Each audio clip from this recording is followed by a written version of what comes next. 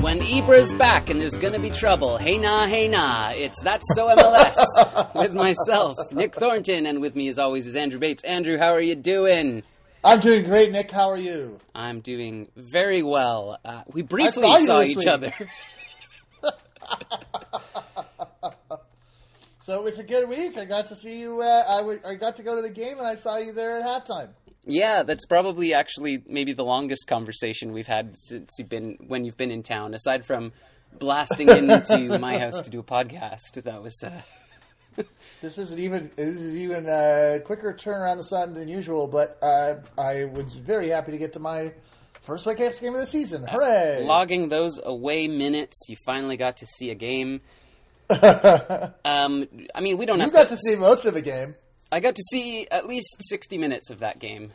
And why was that? Because I just had the most Vancouver day ever. From our listeners who aren't from Vancouver, we don't have Uber or Lyft or any sort of ride-sharing thing in Vancouver, so you're at the whim of public transit, which most of the time is very workable. But it was just one of those days where the first bus was early, which means I missed it, and then the second bus was late, which means I gave up, called a cab. The cab did not respond after half an hour, and I gave up on that and then just caught the bus. So I got there just after Adnan had scored his goal in that game. However, if that's the new good luck charm that means that Vancouver Whitecaps win a game, then so be it. I have a feeling about this. I didn't watch the game and then we won, so it must be a reverse good luck charm. I think you should put all your energy in and just hope that good things will happen. That's my feeling. Before we get into the games, I said that I have a breaking news update, and the reason why I think of it as so breaking is because that's what it says on MLSsoccer.com website. Oh. They have a specific little breaking banner now for stories that's true. are breaking enough. What's breaking? Ignacio Pinalli's knee, kind of. No! Has got us. He's stretched the outer ligament on his right knee and will be out 8 to 12 weeks. It is, as the headline notes, a new knee injury. Oh, that's bad. Very sorry for Piatti, because he already had an injury and he came back strong. Yeah, and what a time for it to happen as well. That is not what they need. No. Uh-oh. They had a crazy game. The Impact did in LA against LAFC. They sure did. I actually had to copy and paste all the goals into my notes here because I knew I was going to miss something from it. I was not going to try to remember.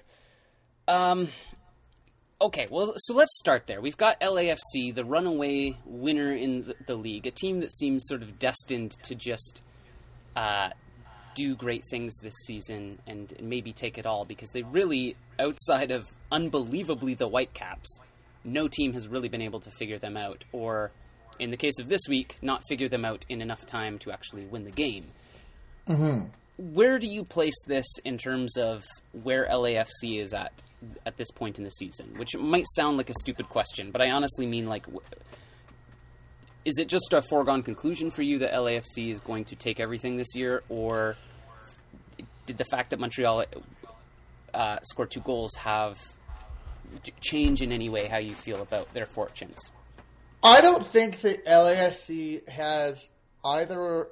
Last year, Atlanta had a really crushing pressure at home. Mm-hmm. You just felt that the gravity was 1.25 times. Yeah. When you were playing in that stadium. And Toronto had this, the year before that, Toronto had this sort of unbeatable, bulletproof feeling sheen to them.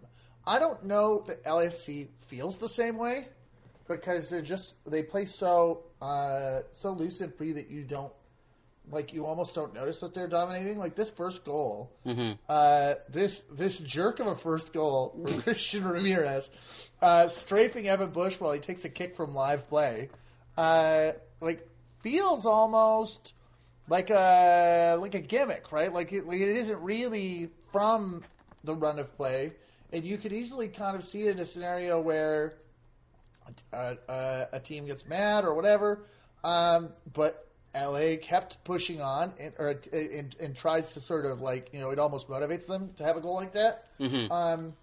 But LA laid it on thick, and I think that part of it is just because they're so. It's like they play a very similar game, and it's really up to the defense of whoever they're playing to decide how good are we at passes. Yeah. Can we stop them, or are we going to watch? And this is a scenario where for the first 60 odd minutes they watched. Yeah. Yeah, and so for me, there's two things, and I'm certainly not the first person to say this, but there's two ways that LAFC beat teams, and usually they're doing them simultaneously, which is why they're so good. Is they have this incredibly high press that's well talked about and well known. That this is a perfect example of where I don't even think Ramirez is really intending to score the goal that way, because it's off of Bush's clearance that just sort of smacks into him, but because he's trying to clear it, it just bounces off Ramirez and in. I think Ramirez is just trying to close down the space, steal the ball, and then have a shot.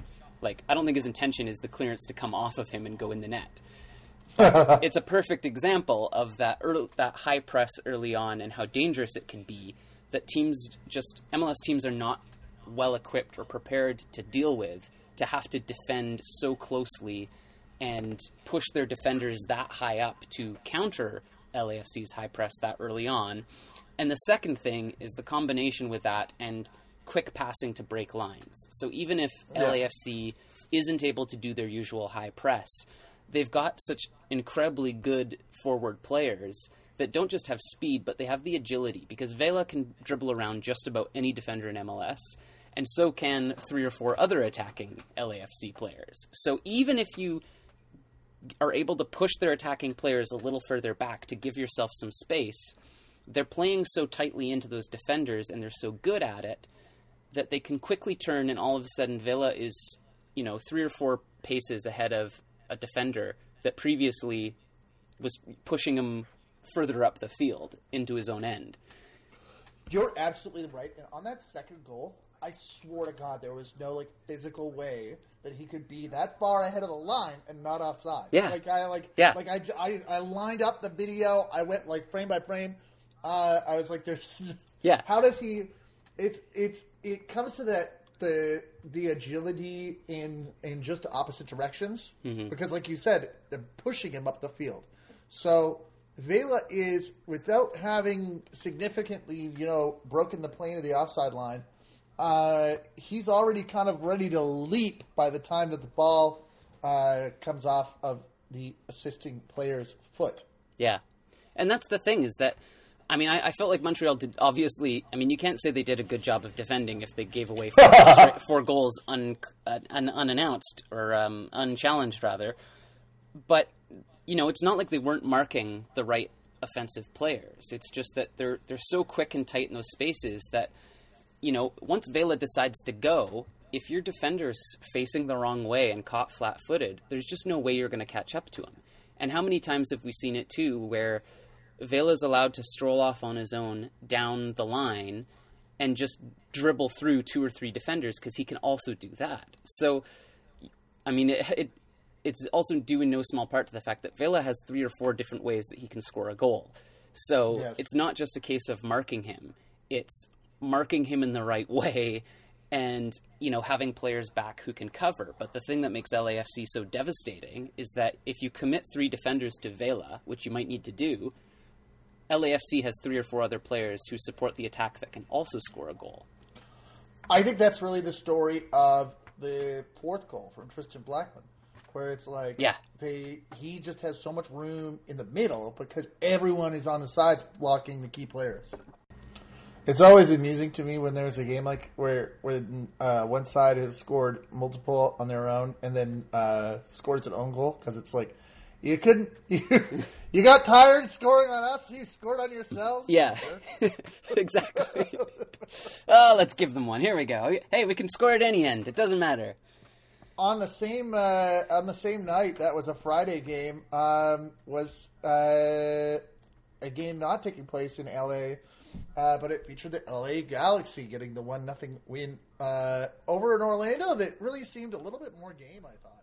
This, everything kind of didn't fall for them because Jonathan Dos Santos almost sets them up because he first scores this amazing goal. He picks off a back pass that is, I love a dummy off of a back pass. And LA Galaxy got one of these. So he scores that goal. And then he has like a scything tackle in the box and concedes a penalty kick right away. But Nani can't land it. Bingham has a lot of great saves. He got bailed out by his defenders, the goal line clearance. They had, other than that, sort of like really inspired singular piece of play that was almost canceled out. LA didn't have a lot, and Orlando had so much but couldn't land it. Yeah, which ultimately doesn't tell me too much. I mean, ultimately every time I'm watching highlights and trying to catch up with the week, my big question is, what's changed from the previous week, or what we know about these teams? They're either cementing something in my brain and what I think the team's chances are moving forward, or they're doing something differently that's changing my mind. And for Orlando, I felt like they are definitely playing with a lot more character and a bit more of a system that works well for them. And it almost kind of worked here to get a point out of it.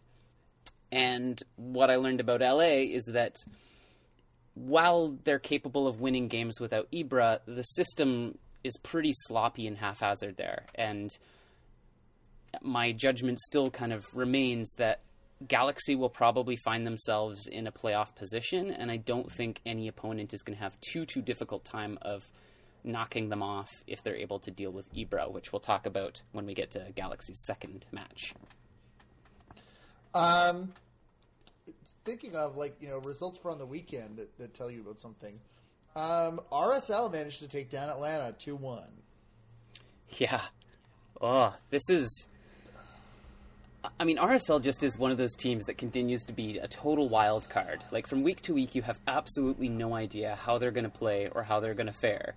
And this was a perfect example where two very different results occurred from two very different looking teams. My note here is really just like, is RSL chaotic or versatile? Like, is the fact that they're unpredictable because they're completely chaotic, or is it because Petke purposely plays a system where they can be versatile and play a lot of different styles? I wouldn't put them in the category of chaos team like New York Red Bulls or Chicago this week, which to me relies on a lot of pinged, ricochet deflected chances, that sort of thing. I think of it more as RSL sort of attacks with flair and also with confidence. They have the players to do it, and when they are neutralized, it feels like they don't have that same energy that enabled them to be that enables them to be so confident and dominant when they do have great performances. So something like Bofo Salcedo hitting this huge, for the second week in a row, hitting a huge strike from the top of the box. Yeah. All of a sudden, they look like they're they look, full of vim and vigor. And they kept pushing until the 94th minute. This one for Atlanta for me is, you could see it on De Boer's reaction with the late winning goal from Savarino, that RSL just continues to be an underestimated team, that this chance is created really out of nothing. And again, from Savarino, just having the freedom and ability to go, I'm just going to take this one and see what happens. And it's just this stunning rocket from outside the box to win it far too late for Atlanta to do anything about it. Yeah, absolutely. If we're going to move into Saturday, let's talk about our. Well, you talked a little bit about your bus experience. I had a great experience at the Whitecaps Dallas game. I was able to get to Library Square a little bit early and have some drinks with the Southsiders, which was great. I did the march, which was cool. I continue to be a little bewildered by why the Pride games were announced so early in the year for so many teams. This was made. It looks like for Vancouver, the decision was made in January, and you had both this game and you had two other teams with the Pride armbands. I don't know too many cities that have their Pride events in May. In some of the aspects like these the Pride practice jerseys that appear to be like on back order or something because they were not available for purchase at the game itself. Some aspects of the presentation seemed a little rushed. Yeah. But I did think, I feel like we're going to see as much in actual August when Vancouver's actual Pride is, in a more spontaneous way. The one thing that but there was some genuinely nice stuff. There was the great, I'll go with you, Trans Ally campaign from the South Sisters. There was, for corporate gestures, those TIFO cards that created a big rainbow around the stadium gave actually a pretty good impression. Yeah, I agree. I mean, I try not to be overly cynical about these things, but I agree this seemed kind of rushed. I'm still glad that it happens. For me, the thing that I've noticed is most MLS clubs still, when they do a Pride Night, is all of the language around it just says the word pride over and over and over again of come show your pride, show your colors to support pride, but it doesn't say pride for what. And yes. I think Orlando's one of the few teams that I've seen that makes a very direct connection and isn't afraid to use language that includes terms like LGBTQ+, gay and lesbian, transgender. It appeared somewhat in Vancouver's messaging, but it was still a little hidden that it's hard not to come across as just it's pride. Pride. Show your pride. Pride, just be proud. It's well, it's not actually for everyone. And I mean, I'm not saying that not everyone can participate, but pride has very specific roots, and it's hard not to be okay, but are we just going to end up at the point where, and I heard some of it in the stadium too, where it's people are rocking the color cards and the things, and they have absolutely no idea what it's for. I think that you're right to point out this is it was nice that they had drag performers and stuff. I definitely could see exactly that it's kind of the symbols of pride and not necessarily as much the meaning, and especially when it comes from a top down directive, it doesn't really feel like it is one person's idea, or that there's a personality behind it, which I think is super key. Yeah. But that is also league down because they also rolled out their Soccer for All jerseys, and a lot of people know it's just say gay LGBT on just say it. Yeah. Right? They're trying to roll out black and white Soccer for All jerseys that's a pride campaign.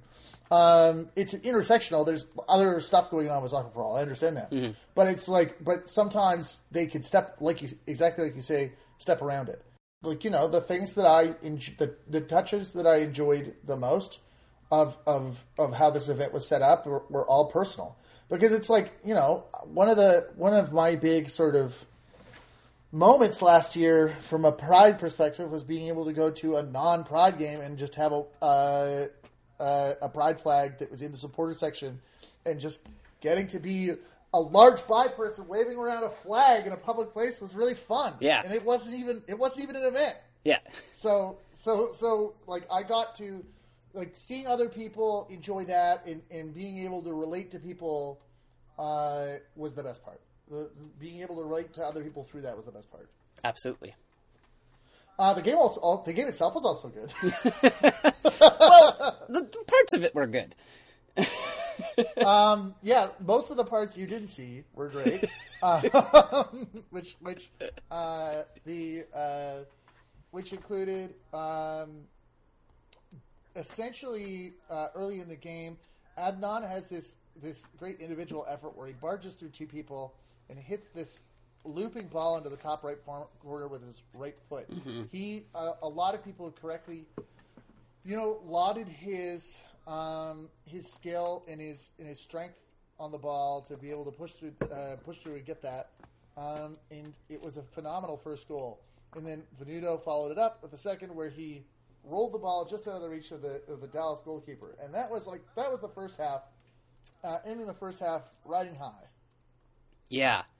And I tweeted some thoughts after this game because the experience of sitting through that second half, and also I think I was a little bit really trying to not affect the fact that I missed 25 minutes of the game for no real reason other than just poor civic infrastructure.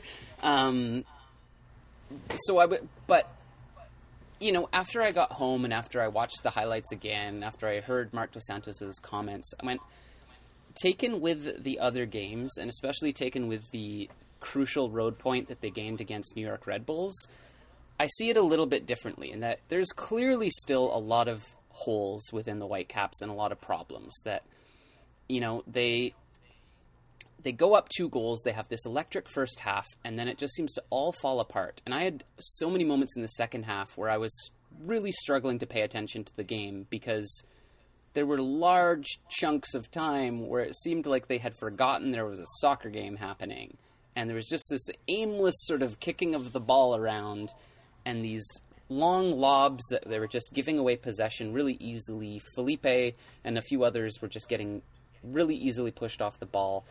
And outside of a couple of breaks, really all of a sudden just seemed to put themselves in a dangerous position. However, remembering the fact that they'd played 3 games previous to this in, I think, just over 14 days, also highlights, well, think about it this way. The second half was watching a team with very, very tired legs just barely hang on.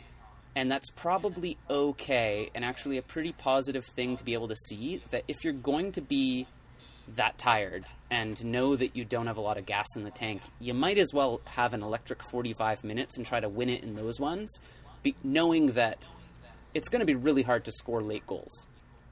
So I think tactically, I think that it's probably a really good result, and probably it was actually in the game plan to say, look, guys, you've got 45 minutes to win this because the second half is going to be brutal. Because after 60 minutes, there ain't going to be a hell of a lot of running from anyone. Absolutely, and that's a great point. And I think that it's a counterpoint to if you watch this game or you watch the Red Bull game earlier in the week and think, oh, absolutely, this is dreadful looking play. Mm-hmm. It's like they got the result in both games. They got 4 out of those 6 points, which is nothing to sniff at. And if you're going to play badly, don't lose those games. So, and I thought the result against New York Red Bulls was, there was, again, inconsistencies. Not one that lasted a whole half, but, 2-2 draw. Some really, some really unfortunate play from Andy Rose, and just some kind of lax play. However, they were able to hang on. They got a goal through some great play from RDAs, who gets it to Scott Sutter. And again, they're able to grind out a really key point. In that game, a very fortunate and strange VAR call that actually went our way for once, that gave us a late PK that Montero buried. But again, New York Red Bulls have been on the up and up and have really overwhelmed teams and beaten them with their chaos ability. So it was nice to see Vancouver go away to a really good team, stick to a system, and even when it didn't really work out, they were still able to get a crucial point out of it. And similarly with Dallas, when things started to turn against them, they were still able to hold on. And that is a different thing from what we've seen from Whitecaps teams of yore. Before we move off Vancouver, do you want to talk about the Kyle McCormick thing now? Yeah, I think it's apt to mention. There was no walkout at the Dallas game, and there kind of really hadn't been much news out of Vancouver about this ongoing issue and the allegations against a former women's coach.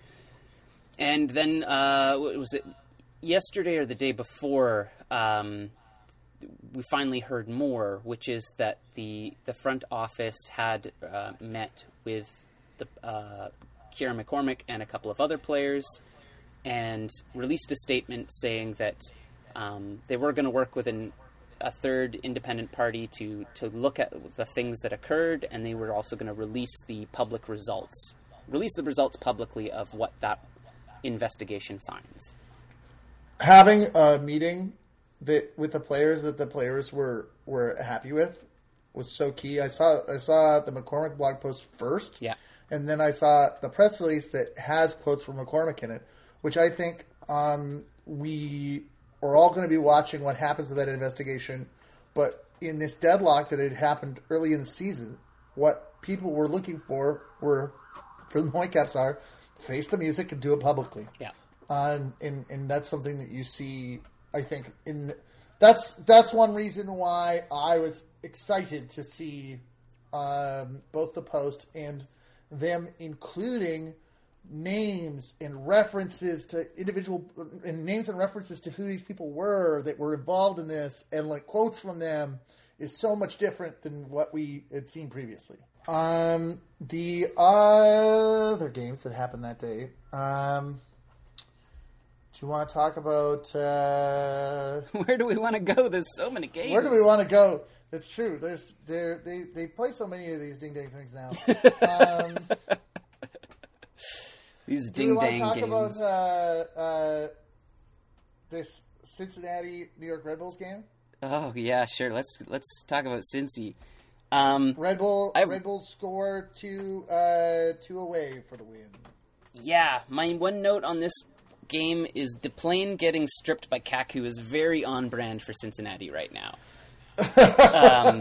This just, like, again, Cincinnati has little signs here and there. I thought Addy had his best game of the season without scoring and showed just how effective and dangerous he can be. However, it would have been a lot more dangerous and effective had he actually scored. And Cincinnati's defending, there's just... there's so much experience in that back line, and they have such a capable goalkeeper that it really is disheartening that they're still just giving away goals. That I thought that they faced a robust and ferocious New York Red Bulls side that has proven that they really can cause problems for teams, but I felt that this game had points where it looked like Cincinnati really could have gotten something out of it, and yet they walked away yet again with nothing. Partially because this is something that people talk about with the interim coach after he had such a great first game. There are deeper problems that still need to be solved. Yeah. I think that you're absolutely right. Before that header that New York hits in stoppage time to as insurance, I wrote that there was a thin, that New York was only leaning on a thin edge. Mm-hmm. Kaku was substituted on and was able to totally rob the defender for his goal. New York got a little... Well, no, New York took their chances. That's all you could say. Yeah. It wasn't lucky or not lucky. Cincinnati had some chances. New York was able to get what they needed. I think that the funny note for me as a Whitecaps fan is I believe this is Kendall Waston's 5th yellow card of the season, so he will be taking a break. Yeah. Big man, the obligatory yellow card for existing / sometimes not always having the best decision making. Which is always something, I think, when Whitecaps think about this, they think about the year where he got 3 red cards and 8 yellows. Yeah. And was suspended over and over again. And then he got 11 yellow cards the year before. Which he kind of got on top of before he left Vancouver. So yeah, I was a little surprised. One team that I kind of wanted to spend a little bit of time on this week was Colorado. Yes. So Colorado had 2 games that I feel like, unless you have grievances, we can sort of deal with at the same time. So Colorado had a game against Columbus where they were able to win 3-2. The battle of the COL trigram. Winner gets to be called for the rest of the year. Good. Yes. And then also stripping Philadelphia of a point late into the game to get a crucial point against Philadelphia, who is having a not so great time at the moment. But that's wild to me. We'll talk about why. Yeah. We'll get to Philly, but first, I think that, I mean, I don't want to say that Colorado's fortunes have changed or that this is necessarily a sustainable way forward, but I think Connor Casey is taking exactly the right approach with the team right now, which is use what you have and make it work for you. And yes. Colorado doesn't have a lot, but what they do have is they have attacking pace and their own ability to create chaos. So yes. If chaos and speed are going to score you goals, then just have at it and try to outscore a team. And again, it's maybe not going to get you to the playoffs, and it's certainly not going to keep you in the playoffs. But if it's going to move you forward and at least get you points while you try to figure out what the hell to do with your team long term, then make it work for you. And that's the thing that we hadn't seen from Colorado this season. So they battle away with Columbus and are able to hold on for a 3-2 win. One that just, I really feel like Columbus kind of handed to them, and Columbus is just showing that it looked like for a while Caleb Porter's real focus was to turn his team into a defensive unit and then work on other things, but that attention to detail seems to have not worked at all, and Columbus is just looking very easily beaten these days. And then in Colorado's second game of the week, being able to bag this late goal against Philadelphia that just, surprise, surprise, on the far post, Jonathan Lewis is left completely unmarked and is able to bag a late goal.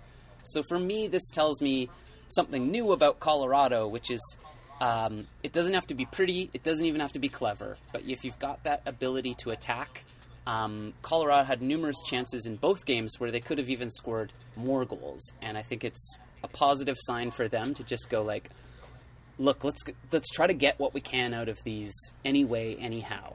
And they're finally capitalizing on the pieces they have. Since Colorado have the attacking pieces, I've often found the games where they do well or the games where they do poorly to be about concentration. Yes.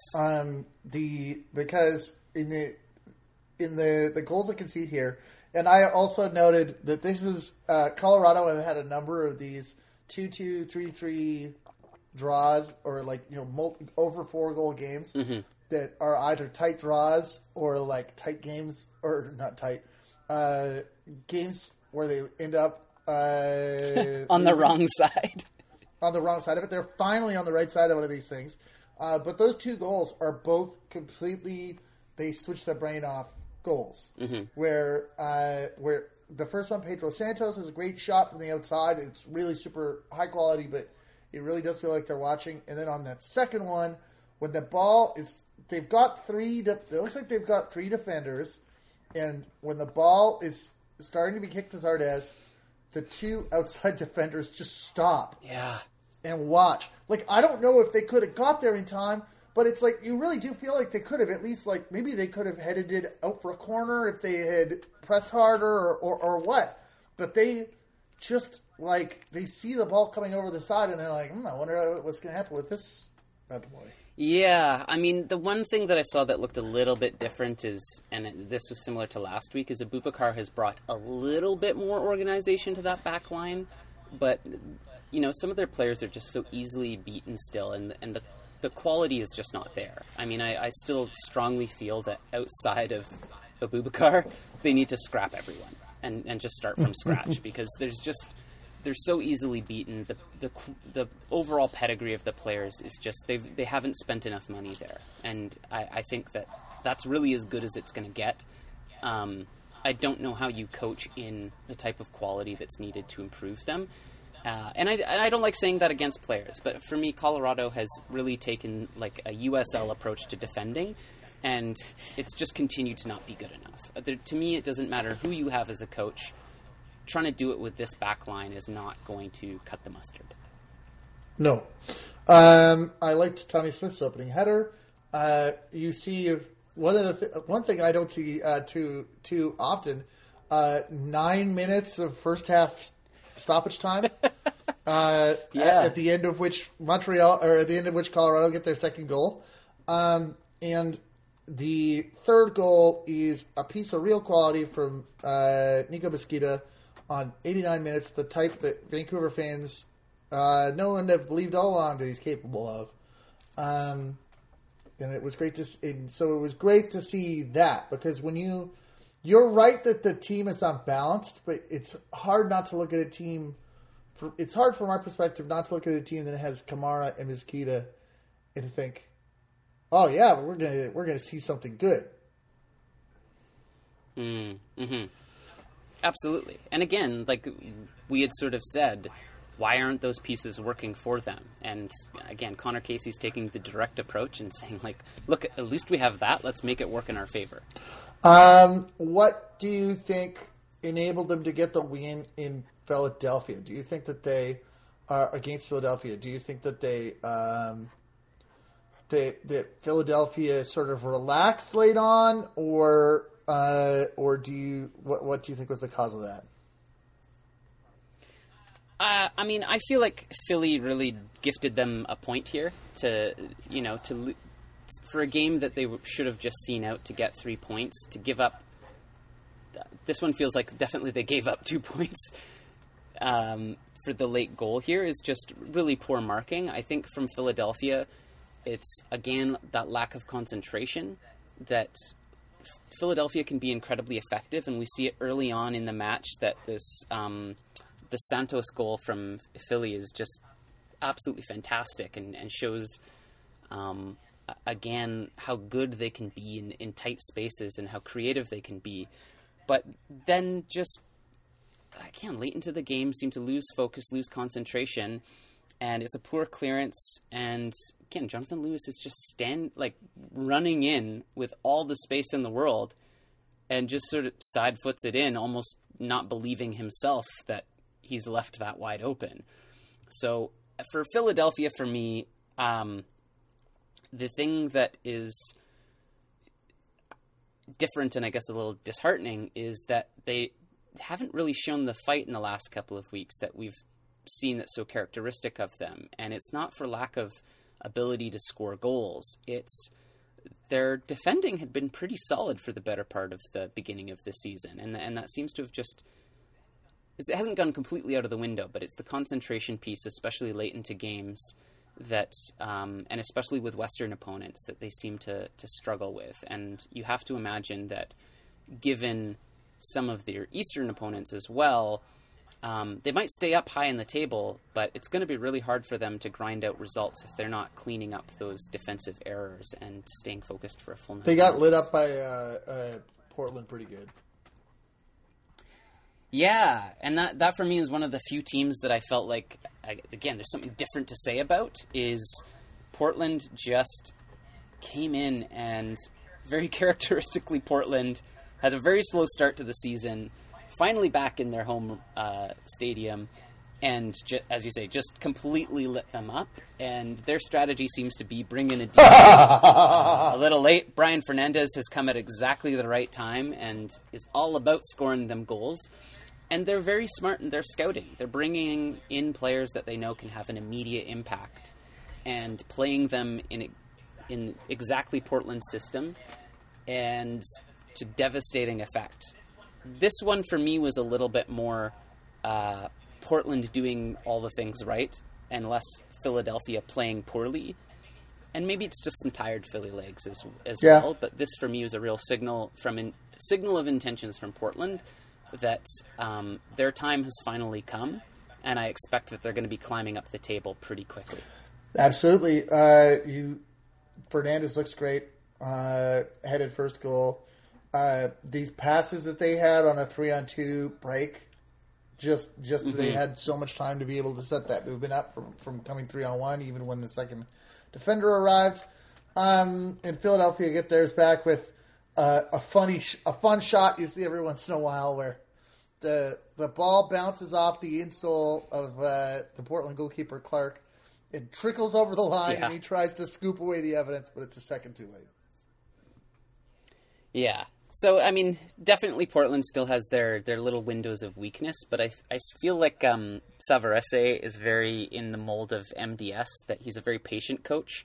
I don't know that Marc Dos Santos would necessarily call himself patient, but, you know, he's not going to throw out his book just because he's not getting immediate results. He's going to stick to what he knows, and, you know, Savarese has been very good about playing Portland in a certain mold and model that hasn't always worked, but he's been patient with the process and making sure the players understand what they need to do, and knowing that when it starts to work, everything is going to start to tick and every player's playing to their strengths. So running the risk of sounding like I'm beginning to admire Portland, I think that they are going to have a very successful run here, mid-season run in the season, and I would expect that, you know, they're going to continue in this form for some time. One of my favorite games of the week, just because of the storyline, was New England 1-1 DC United, because I felt like I was cheering for the bad guy.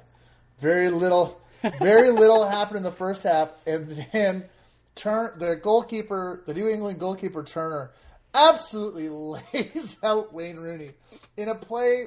You can't do that. You can't do that. It's so challenging to imagine what was supposed to be happening there. Well, then let's take a moment for all the times that we say that things aren't a red card. Like maybe it's a red card. Let's acknowledge when it is completely, without a doubt. You're like, that is, what is the reddest card that you can make and give to the player? Because that's... Matt Turner leaps 3 feet into the air and crossbodies. Wayne Rooney. It looks much worse in slow motion, but it's not a good play. See it from space. But Matt Turner gets sent off, and they bring in Brad Knighton, who saves the resulting penalty, and then in 2 minutes, New England score.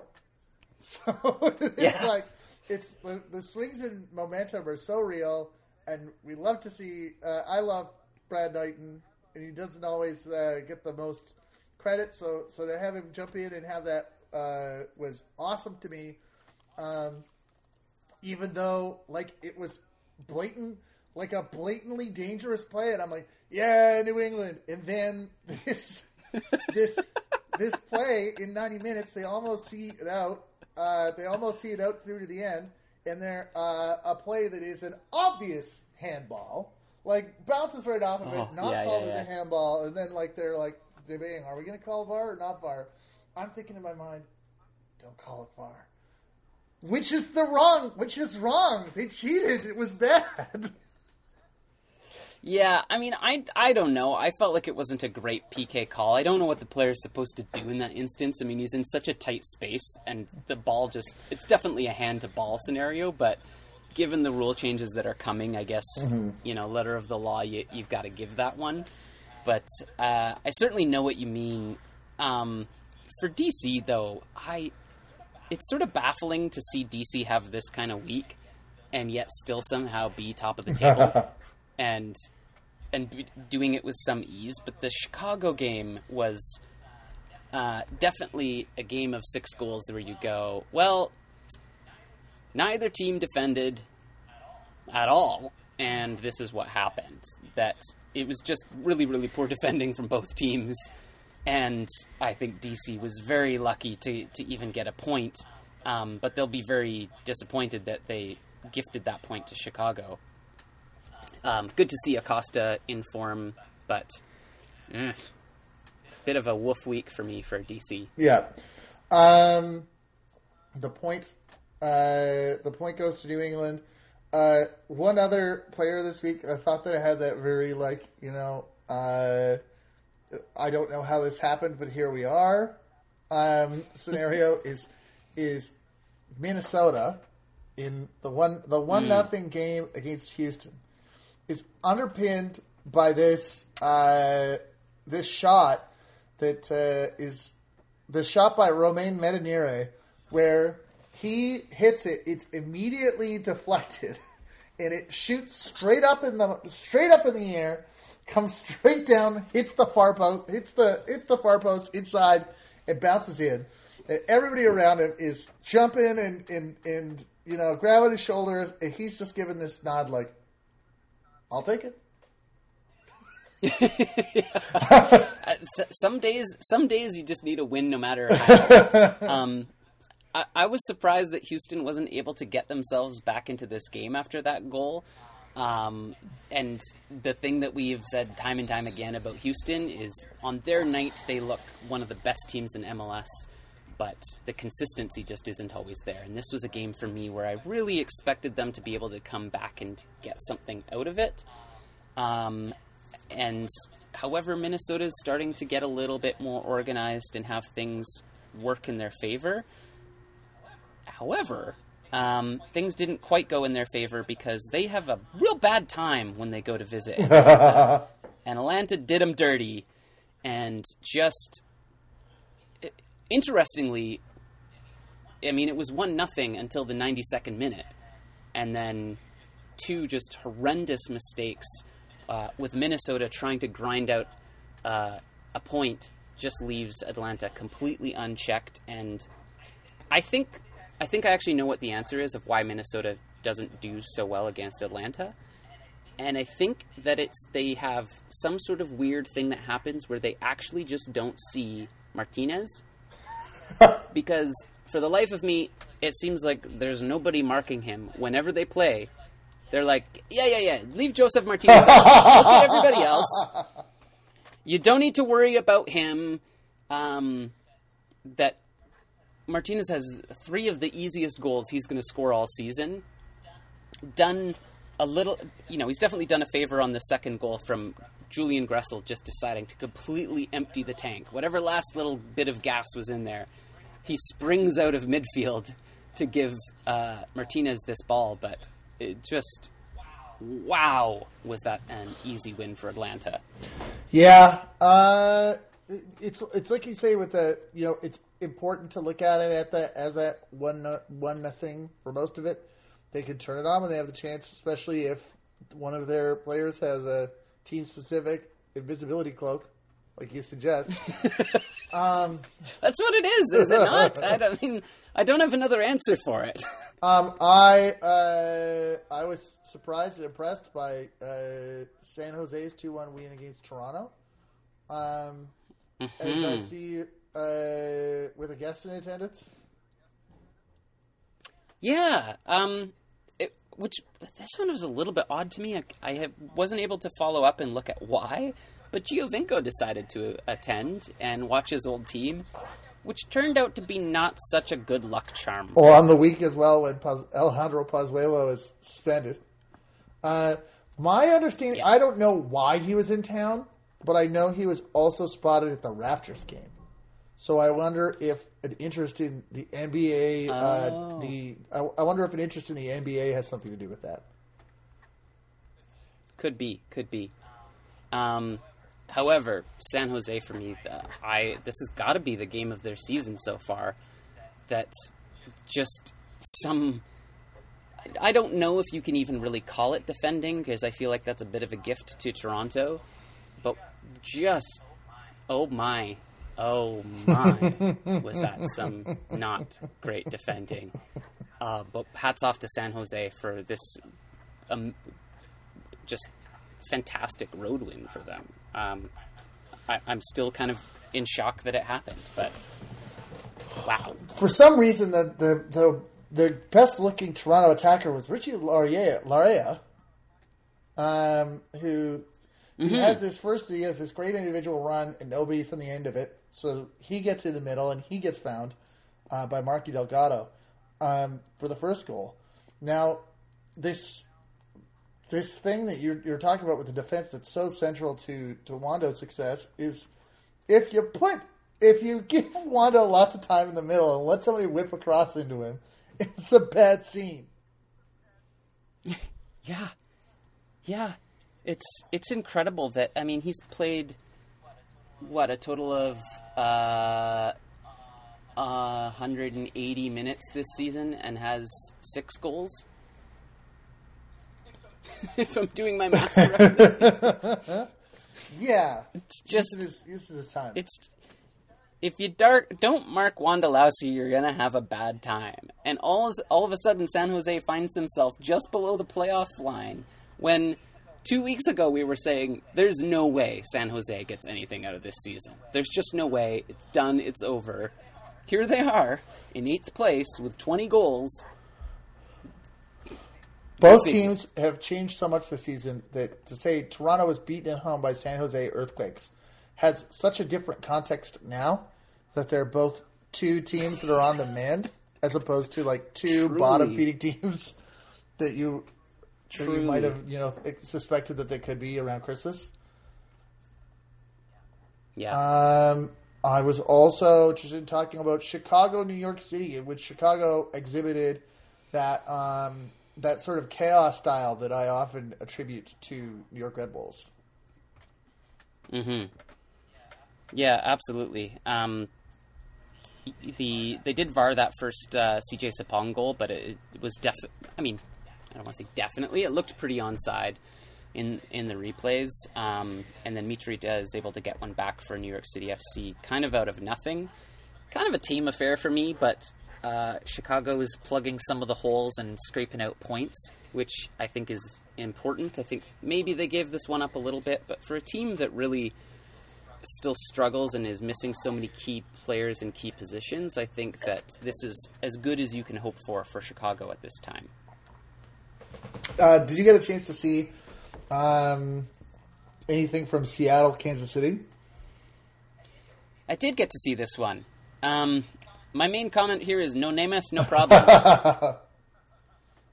Because Johnny Russell, let's talk about another one where a team just decided to not mark a player or really do anything about it. Johnny Russell hits Seattle for 3 goals. Seattle's able to kind of claw themselves a little bit in just through pure quality of Ruidíaz, who gives them a little bit of hope before Russell bags his 3rd. Leardom gets one back. But it's a little surprising to me that at this point in Seattle's season, they're letting a player like Johnny Russell have so much time and space on the ball and letting him play his game. And take nothing away from how good Johnny Russell is. But part of the reason why he has so much success in MLS is because people seem to not really consider him a true attacking player and just allow him time to dribble past or make these marauding runs. And it's like, how much evidence do you need that he has absolutely no problem beating 2, 3, 4 defenders and creating a goal out of nothing? Or just dribbling to the top of the box, like cutting it back and smashing it as hard as he possibly can. So this one for me was great to see some fight from Sporting Kansas City and not so great from the Seattle side. However, to my earlier note about Ibra's back, they didn't fare so well in their second game when they went to LA Galaxy and the Ibra show rolled on, and Sporting Kansas had no answers that time. Johnny Russell was. I feel like he's at his best when he can assert himself, and despite taking 8 corners in that game, he didn't seem like he had a lot to say. I see you have this note about their goal scoring style. Yeah, when I talk about LAFC's 2 ways of scoring goals and winning games, it's very different than the 2 ways that LA Galaxy wins games.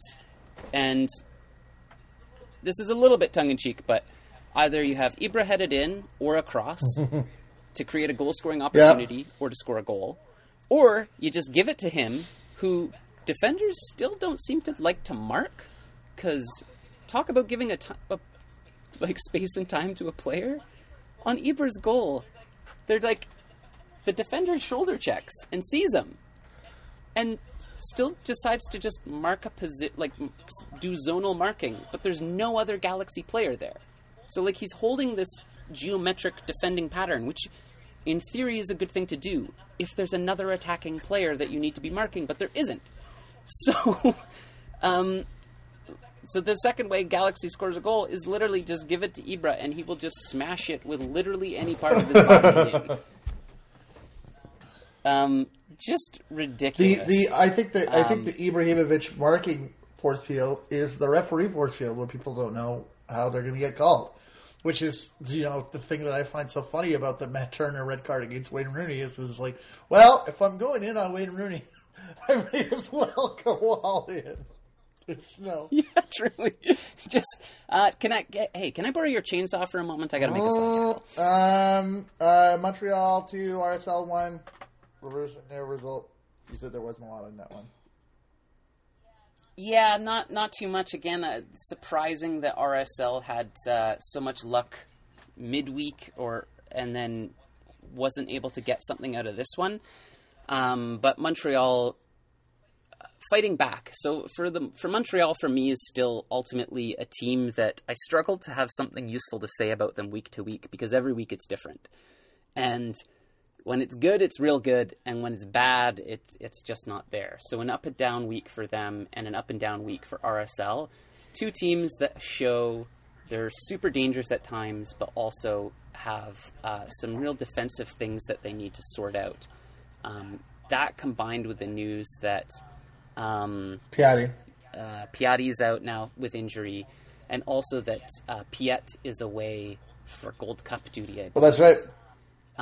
That's going to hurt Montreal, because Piet's one of those players that I feel like you don't really know what he does until he's not there, and then there's just this gaping hole. So it'll be interesting to see if Montreal can come up with answers for this one. But ultimately, kind of a game where I shrug and go like, I guess somebody had to win it, so why not Montreal? The only other major thing that I can think of from in the league this week is that All-Star voting is available, which I love. The discourse immediately turns to fans of every team saying, vote for the team of the players of the team that you play after the All-Star game. Yeah, truly. Yeah, I think we might see some LAFC players in the starting lineup on the All-Star game. There's no referendum question on the All-Star ballot as to whether or not to not have an All-Star game, is there? Nah, unfortunately not. I did request it, but somehow didn't make it on the ballot. Well, until they add that question to the ballot, where can we find you online? You can find me online at That's So MLS on Twitter and Instagram. You can find me in person, waiting at bus stops, calling cabs, and then ultimately just waiting back at a bus stop again. Where can we find you online? You can find me at Team Bates on Twitter, www.team-bates.com. I am an editor at Howler Magazine, Howler.com. You can find this podcast at thatsomls.com. Please rate, review, and subscribe. Wonderful. And until next time, if you gotta come off your line, you gotta challenge that ball as a goalkeeper, well, don't get sent off.